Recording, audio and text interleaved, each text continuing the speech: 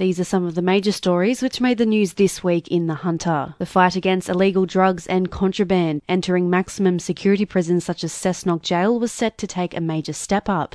The state government announced they are spending $15 million to install body scanning technology in 23 prisons across the state. Legislation currently allows inmates to be scanned as they arrive and leave visitor areas. The government wants to extend the scanning rules to include visitors.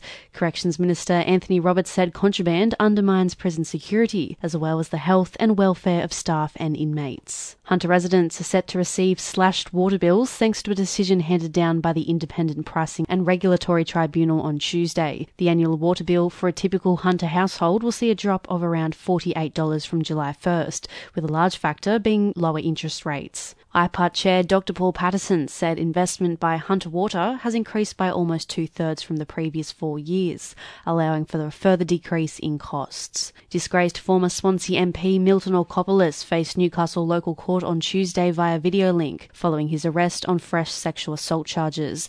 The 62-year-old was already behind bars after allegedly breaching his parole on 2 occasions.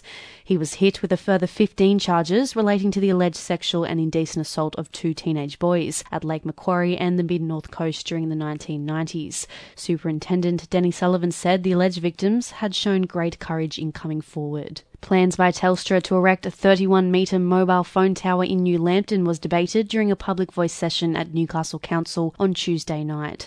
Council received 264 submissions from residents opposing the tower in Regent Street, saying it will be an eyesore and electromagnetic emissions would pose a risk to the community. The proposed tower would significantly improve mobile phone coverage in the area, replacing an existing base station. A report to Council said proposed emissions would be 96% below the current Australian standard. Telstra said there are no other suitable sites for the tower in New Lambton. Jetstar resumed flights into and out of Newcastle Airport on Wednesday afternoon. The airline had been grounded for months due to the COVID-19 pandemic. Jetstar previously announced it would resume flights out of Williamtown from June 26, but brought the date forward due to demand. Upper Hunter MP Michael Johnson was in hot water over a controversial Black Lives Matter post on social media, which said, "I wonder how many New South Wales Black Lives Matter protesters also protested in favour of full-term abortion. The irony." The post had generated more than 700 comments, with people expressing their shock and outrage at the MP and some support. Maitland MP Jenny Aitchison said the comment was disgraceful and was calling for Michael Johnson to be sacked. The MP defended his statement by saying we can't choose which human life is more important than another, and referenced his life as an adopted child. Police charged a man with murder after his arrest outside Cessnock Courthouse moments before he was due to appear on theft charges. 34-year-old Joshua Smith was accused of driving his Nissan Patrol into the backyard of the home of 36-year-old Ewan Sams in September 2018 and running him down. Despite the efforts of paramedics, Mr. Sams died at the scene. At the time, the accused claimed it was an accident. Police alleged the men were dating the same woman and Smith used his four-wheel drive to kill Mr. Sams out of jealousy. A man sustained multiple traumatic injuries following a serious crash at a Wobber on Thursday morning. Just before 8:30, emergency services were called to the scene on Wilton Road with reports the 26-year-old man was trapped in his vehicle. He was flown to John Hunter Hospital in a serious but stable condition, with suspected head, leg and abdominal injuries. Newcastle Council announced it will spend a record $116 million on capital works next financial year. This includes $14.2 million on CBD and suburban town centre renewals. The Capital Works program includes $34 million for projects added since the budget was placed on public exhibition in March.